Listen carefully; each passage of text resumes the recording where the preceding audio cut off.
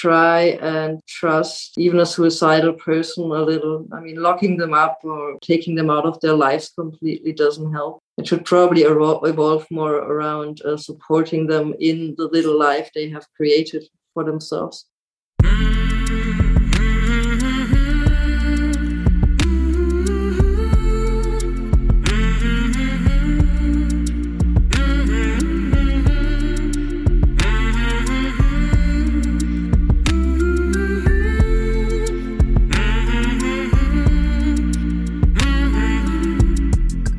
Hey there, my name is Sean, and this is Suicide Noted. On this podcast, I talk with suicide attempt survivors so that we can hear their stories.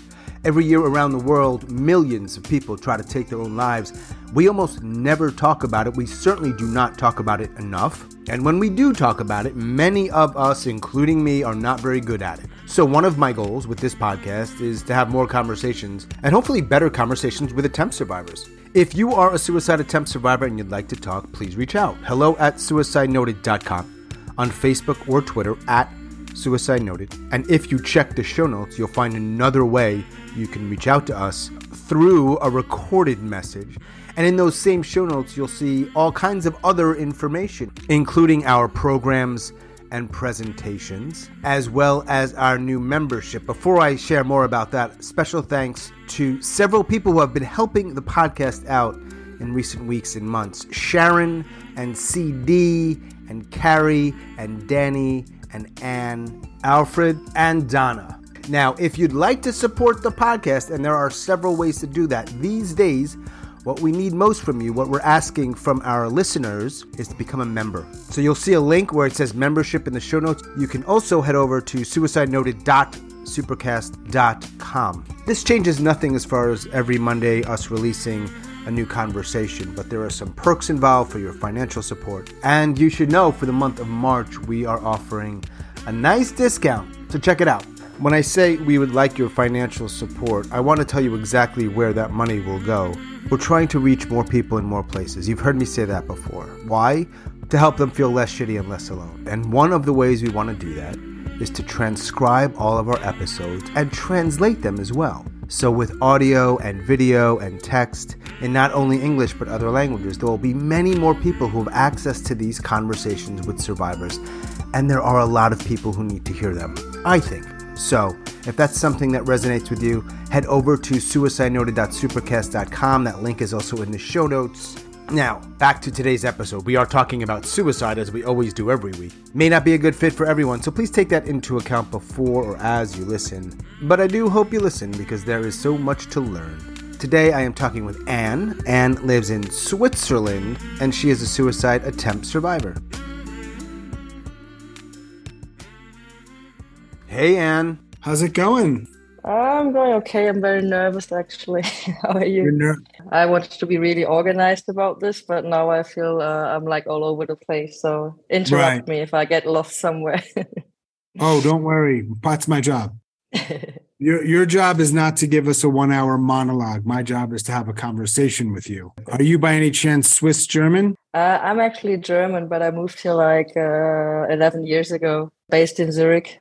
In Switzerland, that's the German part. Gotcha. So I'm talking with Anne here, who's German, living in Switzerland, and there's a white room with the nice little sort of almost graffiti type piece of artwork behind her. You had said that you're nervous because you want to be organized. What is it that you want to be organized about? Well, I'm like in my late 30s, so I've been through a lot of meltdowns and attempts. It's very hard to focus on let's say the relevant parts of the story.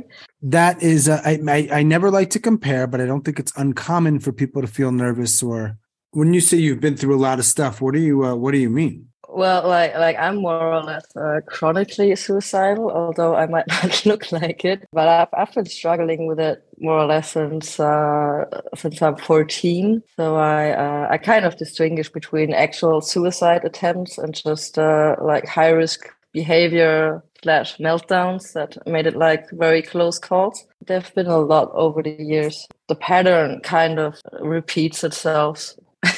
When you say that you don't think you look like you're suicidal or chronically or passively suicidal, What do you think people look like? I'm just interpreting from the feedback I'm getting. So usually when I tell people, not too close friends, they are really surprised that I used to be suicidal. I usually don't talk too much about it being chronically because that puts a lot of pressure on people or stresses them out quite a bit. Yeah. Yeah, the reaction tends to be a surprise. Until last year, I used to think that at some point I would overcome it and I would never have to think about it again, or I would have it under control. But I actually realized it's always in the background. And as long as enough things are going well in my life, it's fine.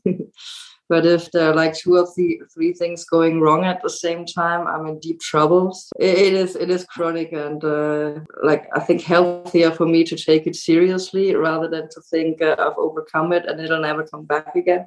Were two or three or more things happening to you when you decided to look for a podcast about suicide? I actually looked for it last year. I've been listening to it since May 2020. 22. Sorry. May 2022, over a year ago. Wow. I don't sleep well at night, so I always listen to podcasts. And I actually found that one really comforting. It's not very dramatic, and no one is shocked by the stories, and they tend to be very honest. Every story is very different. So I found it very comforting that there are other people out there struggling with the same issues, even though it's in a different way than I'm struggling. I wonder how many people, whether they're doctors or others, who would recommend, if you're having a hard time going to sleep, you should listen to suicide attempt survivor stories on a podcast. I wonder if it affects your dreams at all at night. Yeah, you're thinking about it anyways, right? So there's no point in distracting yourself. I found actually dealing with a topic a lot more effective. I know, but not everybody feels that way. What was the difference of you listening and then deciding to reach out and talk? It felt natural because I've listened to so many episodes. It felt like being passed the torch. And second reason was actually I'm realizing I'm actually feeling a lot of shame that I'm dealing with this. I mean, you have like two options, right? You're not talking about it, and then you're stuck with people around you who know 50% of you. Mm-hmm. You talk about it and you risk losing friends for several reasons, for different reasons. I felt like talking about it would help me getting rid of some of the shame at least. Yeah. Now, how many people do you know in your life that know you're talking to me about it? Well, actually, at this stage, there are 3 people. So my husband knows we're talking right now. That's like my safety net for tonight. And you have friends or family? No, I don't involve my family in anything. I tend to talk to friends. There happen to be 2 friends who know we're talking, not like now, but they know the concept and they know I'm doing the podcast. You still angry about Germany's World Cup? No, because I'm supporting Switzerland. Fair enough. You traded sides. So how many suicide attempts, however you define that, do you have in your life? I don't know. I actually can't count them anymore. If you include like the meltdowns, probably more than 10. Do you remember the first time you thought about suicide, and then second, the first time you tried to end your life? Kind of started when I was 14. I didn't really categorize it as suicide or depression or anything. That to me, that was always a thing that people with real problems have. I just felt I'm a bit strange and off. Something's wrong. Yeah, so I basically started cutting myself a lot, picking up an eating disorder, and I started taking random pills I found at home. So without any regard to what might happen by taking them. Yeah, I always felt like I would want to do it, but I'm not sure how, and I'm not sure if I have the courage to do it. And that really drove me mad because I felt like I keep thinking about it without ever doing it, which is very stupid to do. Almost like a hell. Yeah, it's like you're being trapped between life and death, right? You can't manage to organize your life properly. You're not getting anywhere, but you're not dying either. When was the first? So 14, and you said, was it around that same time or shortly after? Sorry if I missed this, that you actually did try. No, I just kind of played around with it a lot. I didn't know how, because I'm a late 90s kid in the suburbs, so there wasn't a lot of information around, neither in a good or a bad way. Yeah, so I just kind of toyed around with it and didn't know what to do with it, didn't know how to talk about it. So I just, I don't know, I just filed it as me being a bit weird and not really being good at life, basically. I didn't have the easiest, let's say, upbringing. Mm-hmm. So I always had that dream in mind. Once I finish school, I will go to university, new city, new life, and everything will change and get better. Magic. Yeah. So I actually managed to do that, and it went great for like 6 months. And I did okay at university. I really liked it. I did find some friends. I had my own flat, but I wasn't really prepared for the depression kicking back in. I thought this would be done by now because I've changed everything around me. I struggled a lot. I was struggling to pay attention at university because I was basically thinking about how shitty my life is and why am I still bothering? I'm never going to get anywhere. Lonely and a complete idiot anyways.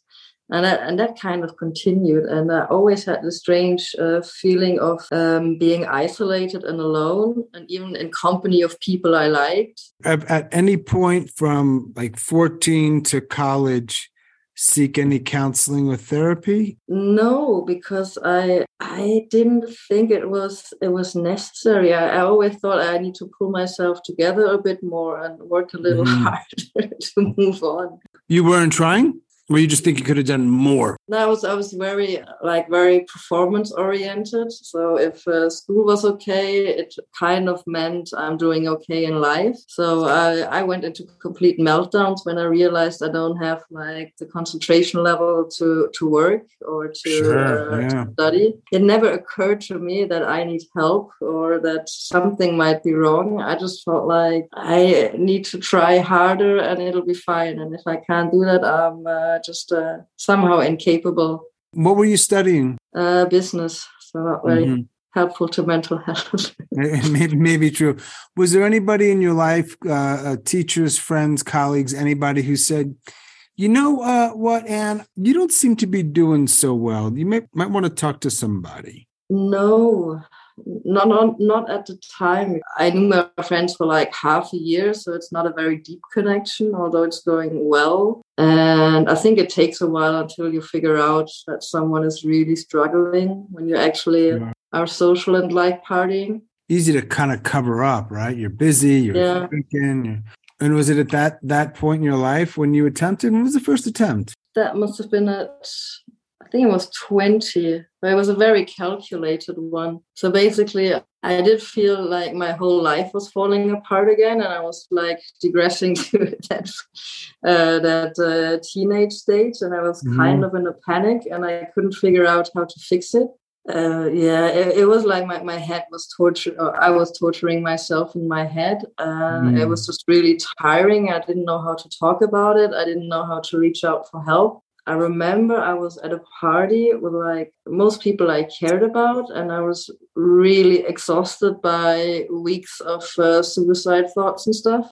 I remember at that exact moment that I took the decision because I was just there completely zoned out. I felt like, what's the point of still trying? I mean, I'm not having fun. It's not getting anywhere. And then I kind of watched everyone having fun from a distance. And my logic conclusion was everyone else is fine without me. So what's the point of staying? I could just quit. So I figured there are two reasons that like keep me in the in-between world, the space between. It's copyrighted and trademarked. So can I still use it, or will that cost me? Any guest of the Suicide Noted podcast can, of course. All right. I figured a very rational conclusion. If I managed to ruin university and all my friendships, I would be ready to leave that space and at least make a decision. So I did that. I told basically everyone I'm quitting university. I've got other things planned, which technically wasn't a lie, but it meant I couldn't go back to university. Then ruining friendships, it's shockingly easy. Totally agree with you. For me too. If someone were to say to me, I'm quitting university, I've got other plans, and you know, and I know what those plans were, I might say, oh, really? What are those plans? I think I said something along the lines of, I'm working on it. I will tell you when I'm ready, but I'm still working on it. A lot of great decision making went on there. I managed to do that, like stage one of the project. And then it took me like another month to take up the courage to actually do it. So I had a very strict protocol of when to take which pill and when to drink vodka, so it should work. Where did you get the pills from? Because you weren't on medication. No, never. So this is people you know or you're buying under the table, so to speak. Kind of, yeah. Oh, a little gray market or black market. And at the time you're in Germany, not Switzerland, right? Exactly, yeah. You're saving up, you got the pills, you got some booze. Where are we at? Is it about early 2000s, mid 2000s? Yeah, mid 2000s, like 2005. You're in your early to mid 20s at that point, right? Early 20s? Yeah, I'm early 20s. Yeah, what happened that night? Well, I actually done a lot of research about on the amount of pills I should take. I can't have been off by that much, actually. I must have done pretty well. I actually wanted, that's the amount of self-care I had for myself. I wanted my last evening like to be a really nice one. I did watch a nice movie. Which movie? That part I can't remember. The more important part was I put together a playlist. So by the time I realized I was about to doze off, that I would be listening to good music. That was a lot more important to me. Do you remember any of the songs on the playlist? Yeah, I've actually collected them. And I still remember the song I heard when I woke up. And years after that, I got sick when hearing that song somewhere. So I took everything, basically. I realized, okay, I'm about to doze off, put on my playlist. And I actually thought I had made it. I was really sure this was going to work. Kind of a shock. I kind of woke up very disoriented the next morning. Music was still playing. And for a short moment, I was considering whether there's an afterlife, and I've arrived there. I know you're not in the home you're in now because you're in a different country, but at the time, are you like in your apartment living alone? Yeah. So basically, it took me a while to get to my senses. I realized, fuck, I'm still here.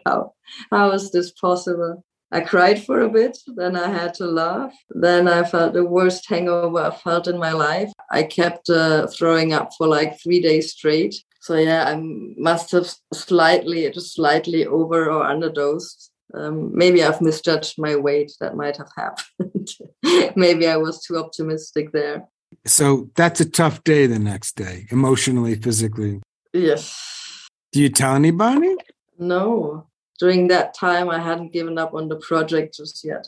When you woke up, you thought, I'm not done with this. We're going to try again. Not on that day, because I still felt like I was dying for the next 3 days. I was just miserable. Then it took me like another week until I figured, okay, I still can't go back to university. I still have no friends. So one more try. I can give it one more try. Then I basically got sharp knives because I thought the pills thing didn't really work out for me, but I can still manage to self-injure myself. I might try that. And sensible decision making. So I basically experimented for like a month how and where to cut myself and in which emotional stage it's the easiest. So you had that set up, and now we're still in 2005, more or less, in Germany, and you try for the second time. This time there's going to be blood.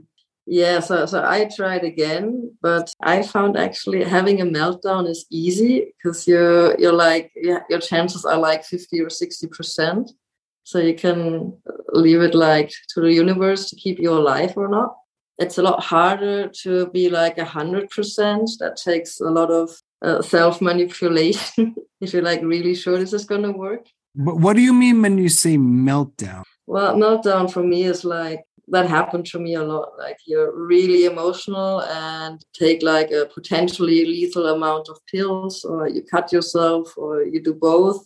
You're just taking the risk. That's like meltdown to me. So basically, I did cut my wrist, and just before I dozed off, I realized I kind of nailed the spot, but I wasn't sure whether it was enough. But at this moment, I couldn't be bothered to actually make sure this is going to work. So I basically took chances. I woke up the next morning again, finding out I'm even too stupid to kill myself. I don't even have that in me. When you try that way, I imagine you're bloodied up, scarred up, mangled up, something, right? Mm-hmm. Like painful. No, if you cut deep enough, it's actually quite a rush. Not trying to advertise it, but if you were to show me your wrist right now, would I see a scar? Well, actually, that one, it's very old. If you know something about self-injury, yeah, you know exactly what it is. And actually, I had to cut on my right hand because the left hand was so wounded, I couldn't find like the veins anymore. So is it safe to say in this period of your life, you were not somebody who just wanted the pain to go away. You wanted to die. Yeah. As you were, especially in the last attempt, you were cutting, and were you also drinking? Yeah, because that I realized made me more emotional and made it easier. Mm-hmm.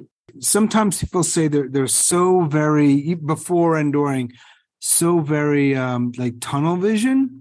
Is that how you felt? Or were you also able to think of other things like, what about school? Or what about my family? Or was it just boom, done? I did think about it, but I always got back to the point, oh yeah, I've burned that bridge. I can't go back. So this is the path. That's what all that preparation was meant for. But you lived, obviously. Yes. And the problem is, I don't know if it's the problem. If someone tells me I've been struggling since 14, in my early 20s, I tried twice in a short period of time. You know what I'm thinking, right? When's the next time? Unless something radical changes, there's going to be a third time.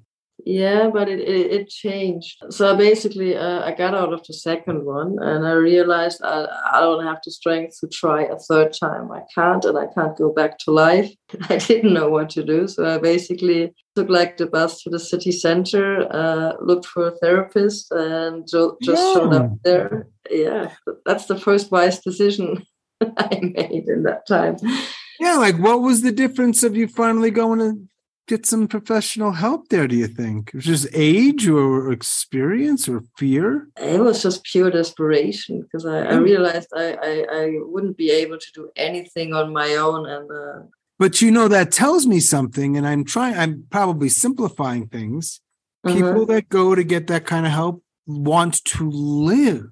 So the way I think about it now, most of the time, is I always want to live, and I really love life. I mean, I really appreciate everything. Still, it kind of doesn't stop, like the suicidal thoughts, pain and stuff. I think when sometimes it's just off balance, right? So when the pain outweighs everything else, you just get kind of lost and kind of lose control over that area. And that's the way I'm looking at it now. Yeah, I think it's hard for a lot of people to understand that you can be doing okay and feel that way. How many people know about those two attempts? Well, at the time, not an awful lot. Like now, it's like such a long time ago. It's like more than 15 years. I'm not sure. Like here around me, like maybe 6 people. Yeah. But I mean, that's a story you can tell like within 10 minutes. That odd thing that you did like 15 years ago. I mean, I suppose you're the first person I've talked to in Switzerland about this. So I don't know how things work in Switzerland generally. It's kind of a conservative country in some ways. Other ways, it's quite liberal, I know. But I don't know what your social circles are like. I know you probably married somebody who's somewhat understanding, right? Or you wouldn't have married him. He's very understanding. Yeah, I got lucky there. Well, he did too. How was the therapy then when you went back those years ago to try to get help? Oh, actually, like the therapist came to the conclusion that I really should be in a like mental hospital because I'm a danger to myself. But they actually asked me to go there by myself to kind of introduce myself. So I did that, and just when I arrived, I got cold feet, and I backed out, and I went home like, no, I can try a third time. I'm not going to like this psychiatric hospital. Not gonna do it. How long did they want you to stay there? It's not like a fixed program. They take you on, and I think the average stay is like 2 to 3 months. But I didn't end up going there. So basically, therapists had calls between themselves and decided to call the police. I heard something weird at the door, someone messing with my lock. So I opened the door, and it was like the criminal police in front of my flat. And they told me, yeah, the therapist was worried about you. We're going to take you to a mental hospital, and they're going to check you out.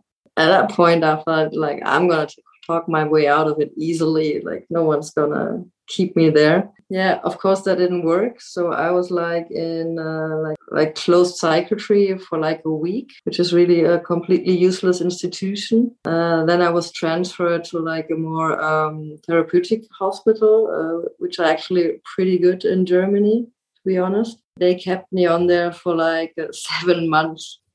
I tried to leave before, but they kind of suggested that they might get a warrant for me to stay because I was not so stable. So yeah, I spent 7 months there. The good thing about staying there is like you have a safe base to build up your life again. So I tried to register with university. I'd lost a year, but I was able to start again. Yeah, you can slowly kind of start to go back to normal life. It's a long time. Yeah, it was a long time. I actually was the longest staying patient there for quite a bit. Did you make some friends there? Unfortunately, I picked up a relationship there, which is not a good idea, I realized later on. Yeah, I made friends and I actually ended up with a relationship. Didn't last in the end. Well, I know. You would have said he was your husband. He's my ex-husband. So. Oh, you have two husbands, your ex and now current? Yes. All right. So that's a long time to be somewhere. So when you got out, what year are we talking about when you got out of that place for all those months? 2006, I think. 16 or 17 years until this day. How many suicide attempts have you had or more major meltdowns, however you want to define all this stuff? I'm not sure. Maybe 10, 11. When was the last one? Last summer, actually. At the same time, that was the scariest one for me, actually, and my husband as well. Okay. I want to hear about that. I'm also wondering, like, how often are these meltdowns happening? So after I got out of the hospital, it was more frequent because I wasn't really stable yet, and dealing with like exam pressure and stuff was really tough. That kind of stabilized over time, so that got better. After I finished university, it happened like once a year. So like the breaks in between got bigger, I felt, because you kind of get used to certain kinds of pressures. And only if something new comes up or something extraordinary happens, you're kind of put off balance. So after that, I was quite okay for a very long time. I'm not completely sure why. But last summer, so like most of my life, I couldn't remember like my childhood. I had like a very vague memory of what it was like.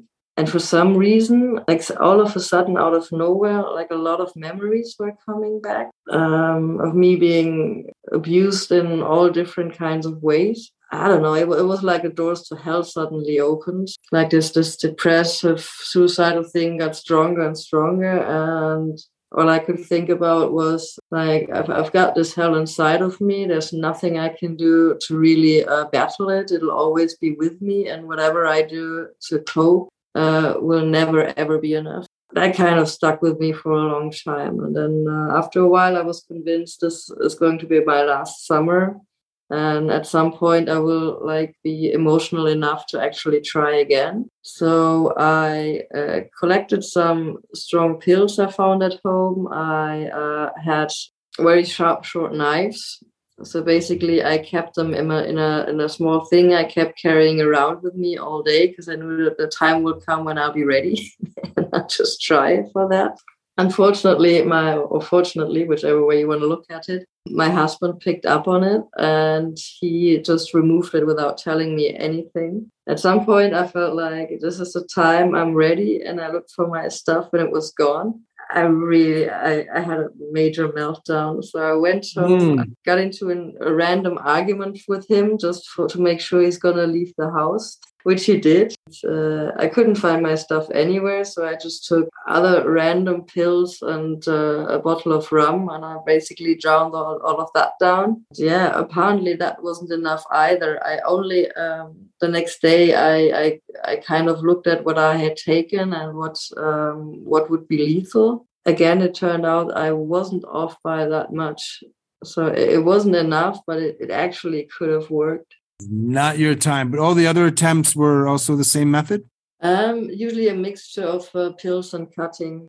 You know what? You're not very good at that. I know.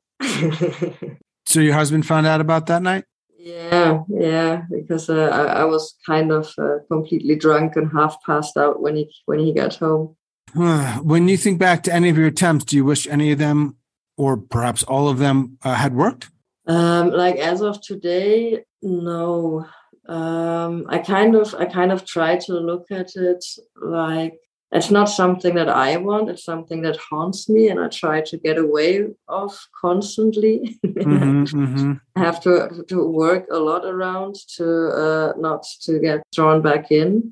I usually don't think I wish they had work. I usually just think, oh God, why there are so many car accidents. Why am I not involved in one? That's all like the common pattern. Is there anything that you do in your life that makes you feel a little less shitty? A lot, actually. I think all my activities evolve around that. So I'm actually very proud that I've been constantly working for like 10 years in 2 different jobs. So that's rather unusual and to hang on to it.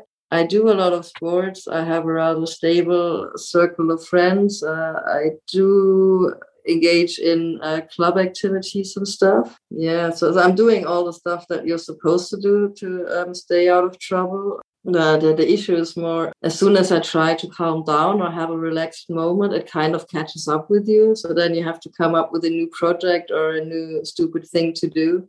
Do you think that whether it was from a doctor or just from whatever other place or resource, that you have a diagnosis that you think is correct? So the diagnosis then was borderline.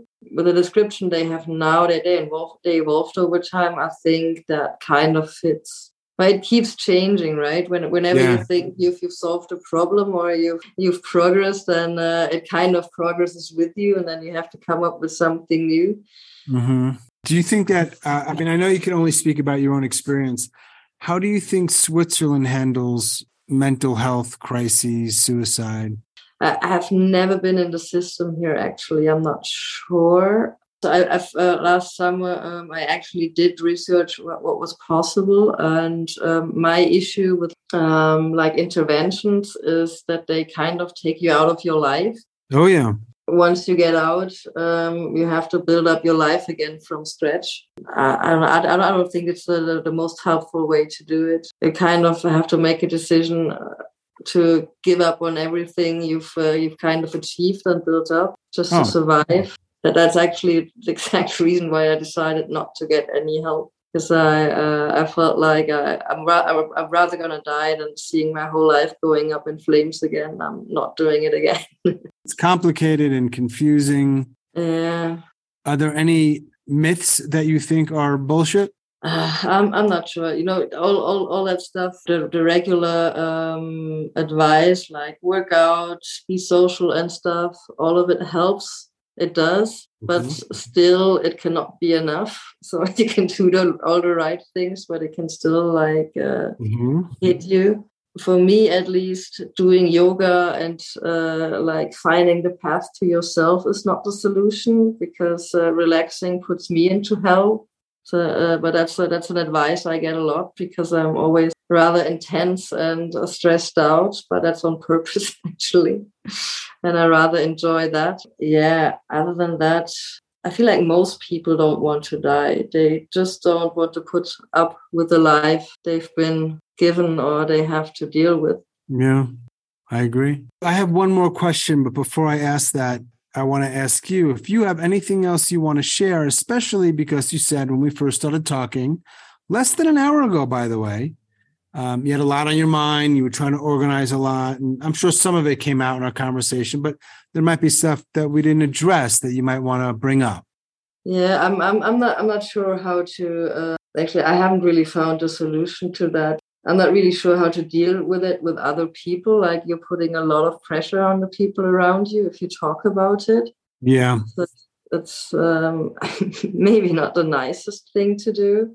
How to deal with it and how to talk to people about it. Yeah, and for them to let them kind of notify them, look, I'm kind of unstable and you have to expect anything from me. Mm-hmm. So, kinds of problems. I'm an expert at either surviving or I'm really lousy at my attempts. I feel like you should try and trust even a suicidal person a little. I mean, locking them up or taking them out of their lives completely doesn't help. It should probably evolve more around supporting them in the little life they have created for themselves. Otherwise, you're putting them back to square one. Or like square zero. Yeah. How do you say zero in German? Null. Ooh, very different. Okay. How do you say suicide in German? That's the same. That's Suizid. We took that from you. You didn't take it from us. I haven't asked one question I always ask. Do you know what it is? Would I make it to 39? June 2023, you'll be 39. June 2024, you'll be 40. You're married. Do you have any children? No, that's not really responsible for me to have children, to be honest. Let's not say 39. Let's go 40. It's a little rounder number. Will you be alive at 40 years old, June 2024? I'm not sure whether I'll have any more like meltdowns or attempts, but I'm pretty confident that like either the incapable side or the strong side will always be like a tiny tad stronger. It probably won't be a straight line and it won't be like a simple path, but I'm pretty sure I'll still be around. Definitely not a straight line or a simple path. But maybe sometimes that's all we need is for that other part just to be a little bit stronger. Yeah. And then you're still around. And hopefully you're doing okay in that time, ideally, right? I mean, because nobody wants to be suffering or in a lot of pain for so long. Nobody. Do you think when this podcast, our conversation comes out, slightly edited conversation, and the world hears it on some Monday in the future, you or anybody in your life might actually listen to it? Well, I'm pretty sure my husband will listen to it because he knows so much about it.